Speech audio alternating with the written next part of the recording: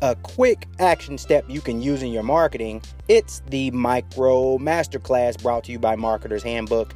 In 3 minutes or less, we'll give you something actionable that you can use in your marketing. Think of it like a marketing B12 shot. So let's go.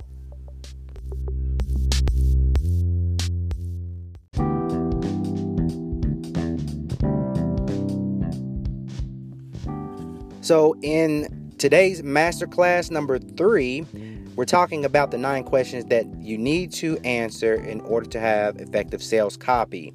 If you have not listened to the first 2, go back and listen to those. This is the third question though. And the third question you need to answer is, who is the target audience? That's the question. You have to ask yourself that and write down who is the target audience, because this will actually affect everything that you write in your sales copy. So, how do you do it? Well, you have to, first of all, figure out or determine who is the best prospect for the product. Who can benefit from the product the most, more than anyone else on the face of the earth.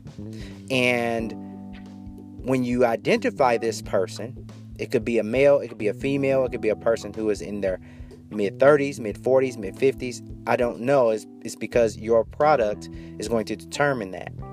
And you do a little digging, a little research to figure out who is the best person that could use your product. You know, where do they work? Do they have a family? How much money do they make? These are things you need to determine, even if you have to determine these on your own based on your own experience and knowledge. But usually there are research tools that you can utilize to figure those things out. Perhaps you can look at a competitor of your product and see who they are targeting, and that can give you a great indication as to who you need to target. Does that make sense? And when you then figure out who it is that your target is, you do not write the sales copy as though you're speaking to a group of people, but you write the sales copy as though you're speaking to an individual person, just one. And why do you do that? Well, here's the simplest explanation that I can give you as to why you need to talk and write your sales copy to one person.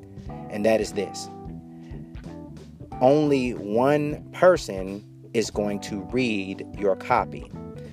So you might be saying, well, how's that the case? Because I'm going to show this product to a lot of people. And that's true. A lot of people will read it, but when they read it, guess what? They'll be by themselves. They won't be reading it with a group of people. They'll be reading it by themselves. So you need to speak to that person as though they're by themselves and not with a group of people.